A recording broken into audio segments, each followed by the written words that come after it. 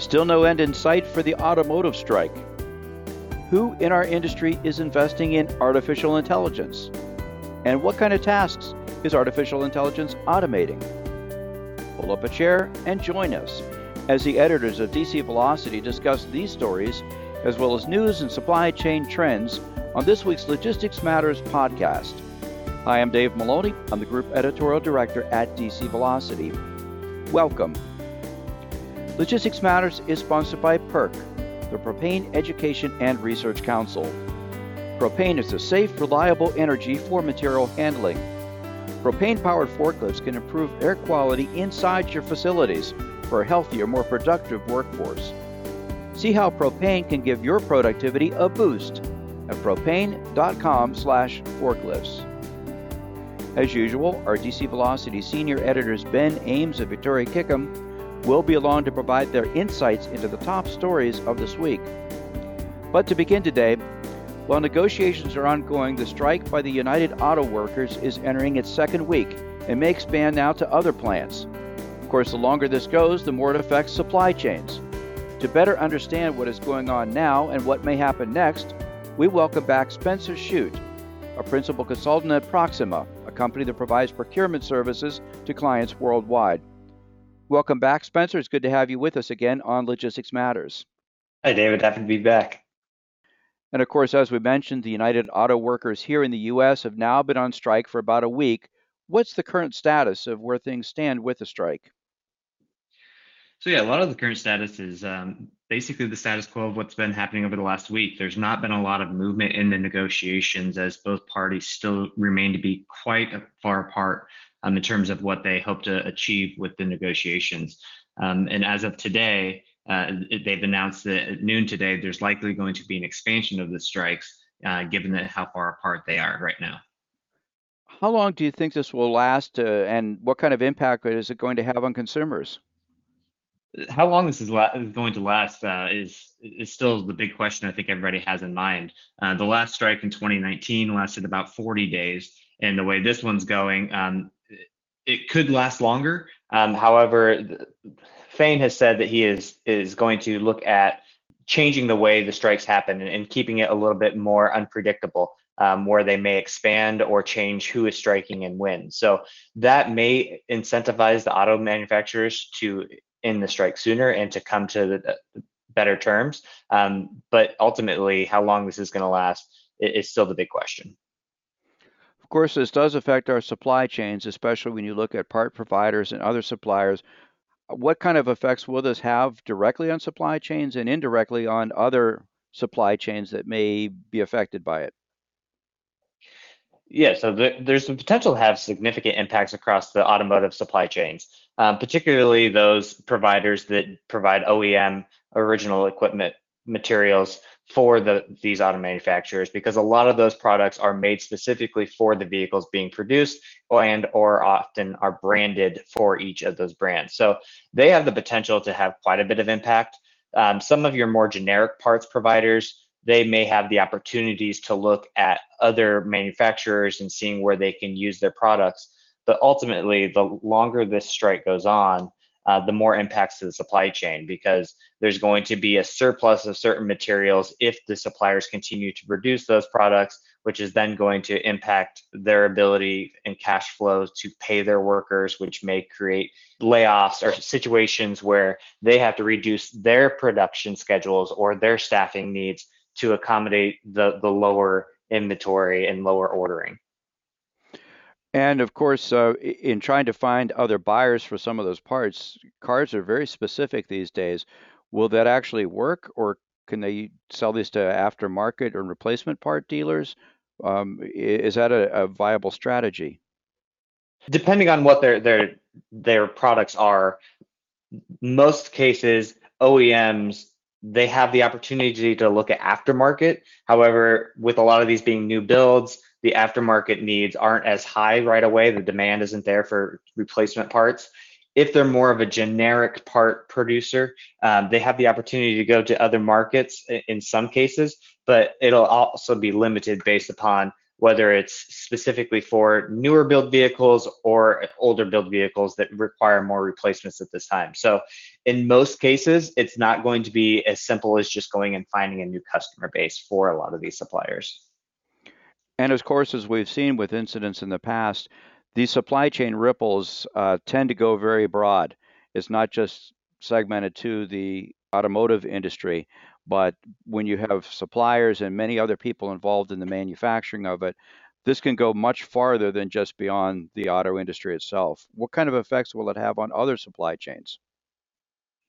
Exactly. I mean, this could have a ripple effect across many supply chains, primarily because you think about the vehicles being a primary driver within the U.S.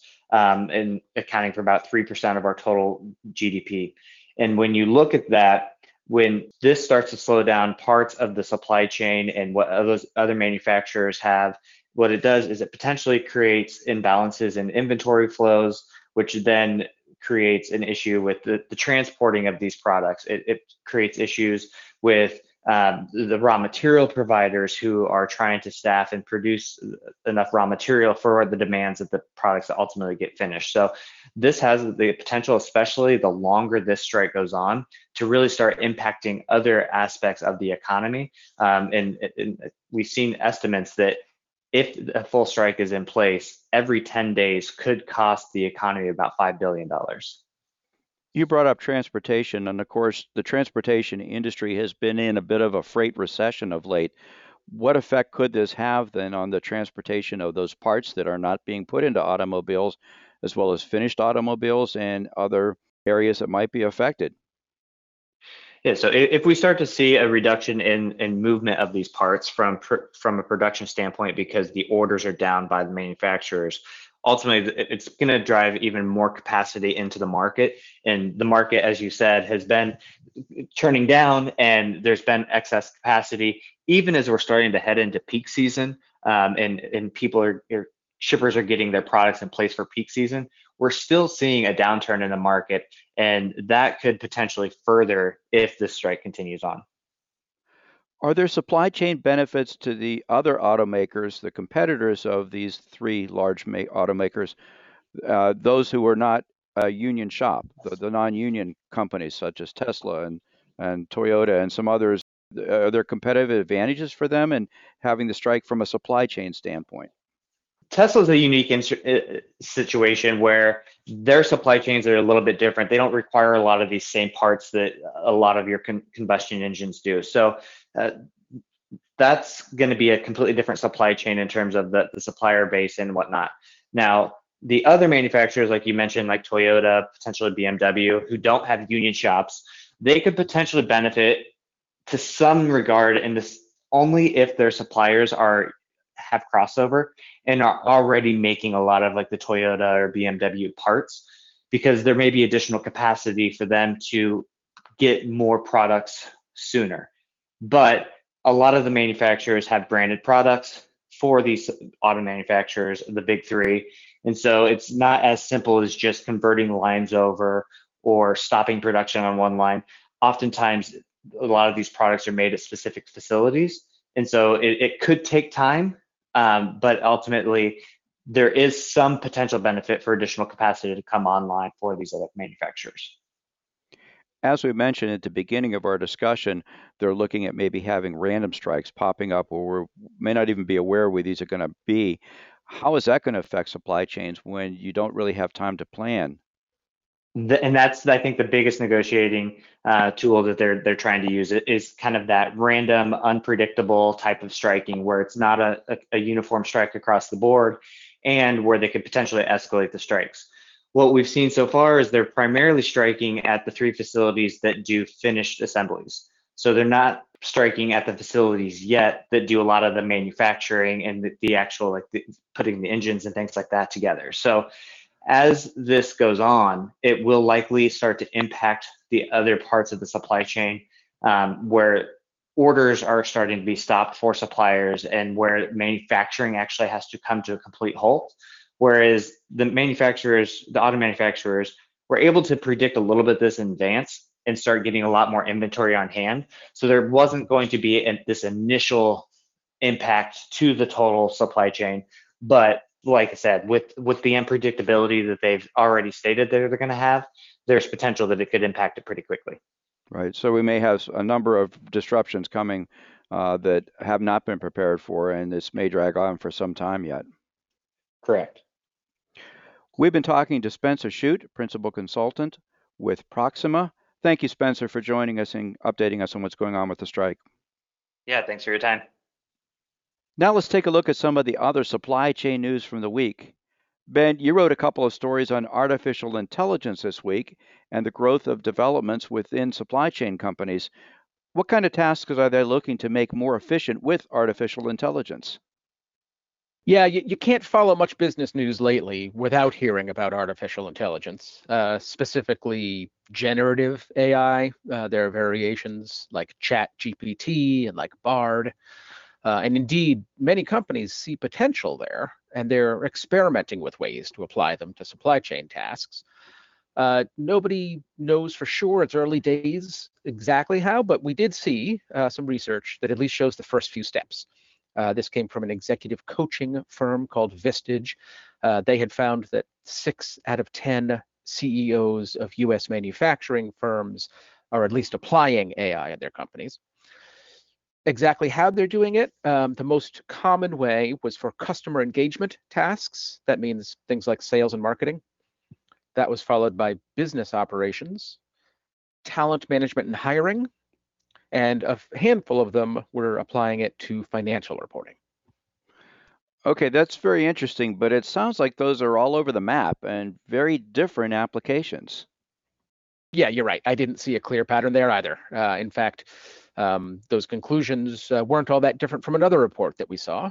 This one came from the business group our listeners may have heard of called the Conference Board. The Conference Board report had similar numbers. They said very close to 6 in 10 workers themselves are using generative AI on the job. However, only a quarter of the respondents said that their organization has a policy related to the use of generative AI. Another quarter said that such a policy is under development. So, there's a lot of experimenting going on right now, not a lot of control or rules on it. In the second report, as for the specific types of work, as we're discussing, they found that the workers used it mostly for drafting written content. And that the second way was brainstorming ideas and also conducting background research. So those things were a little bit, more closely related. But for me, the report also had an interesting twist here. They asked those workers about the quality of those results, and they found that about a third said that the quality of generative AI is about equal to a novice worker. Something like half said that the quality is equal to an experienced worker, and just 10% said that generative AI produces results that are equal to an expert worker. Right. And although, of course, this technology is still in its infancy, so I imagine we'll see significant improvement as artificial intelligence progresses. I think so, and we're experimenting with it a little bit on the magazine as well ourselves. So we'll continue to report from the front lines. Thanks, Ben. And Victoria, sticking to the theme of artificial intelligence, you also wrote a story about some research on the kinds of companies making investments in artificial intelligence. Can you share what you found? Sure, absolutely. So as Ben said, all the momentum we see around artificial intelligence continues to grow. And this week, another survey, this was a pretty big one, of businesses from around the world put some numbers behind it. They show that most companies plan to increase their AI investments over the next 12 months.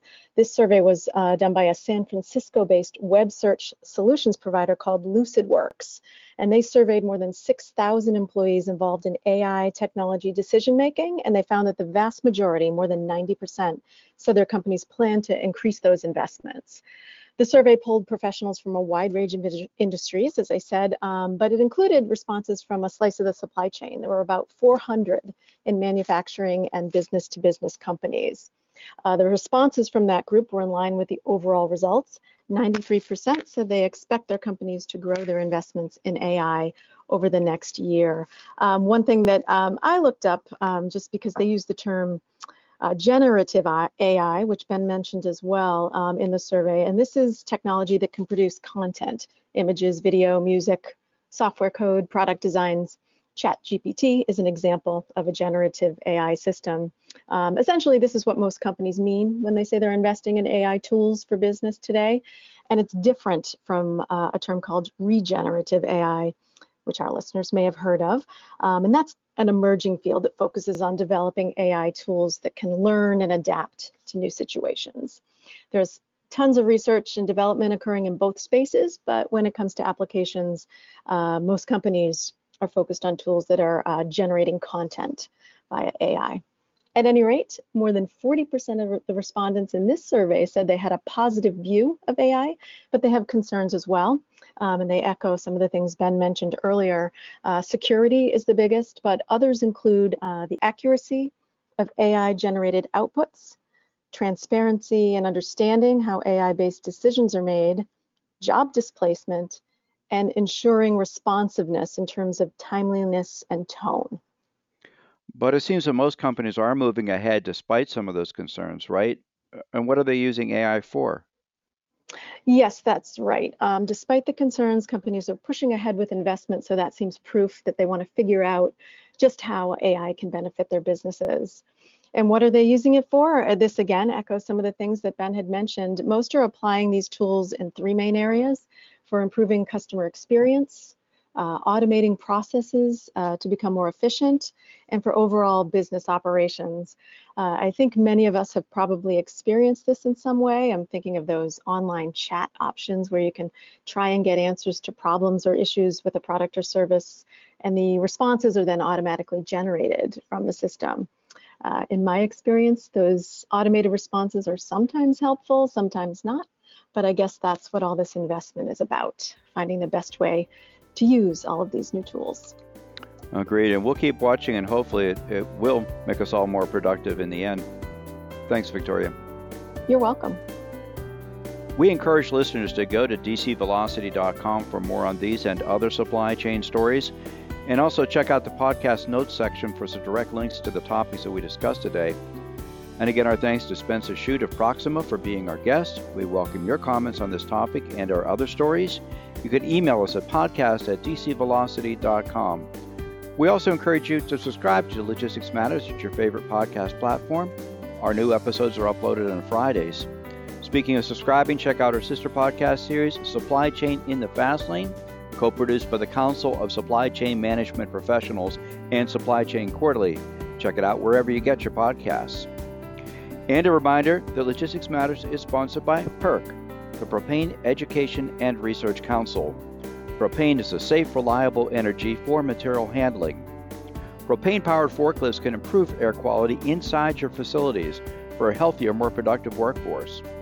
See how propane can give your productivity a boost at propane.com/forklifts. We'll be back again next week with another edition of Logistics Matters. Be sure to join us. Until then, have a great week.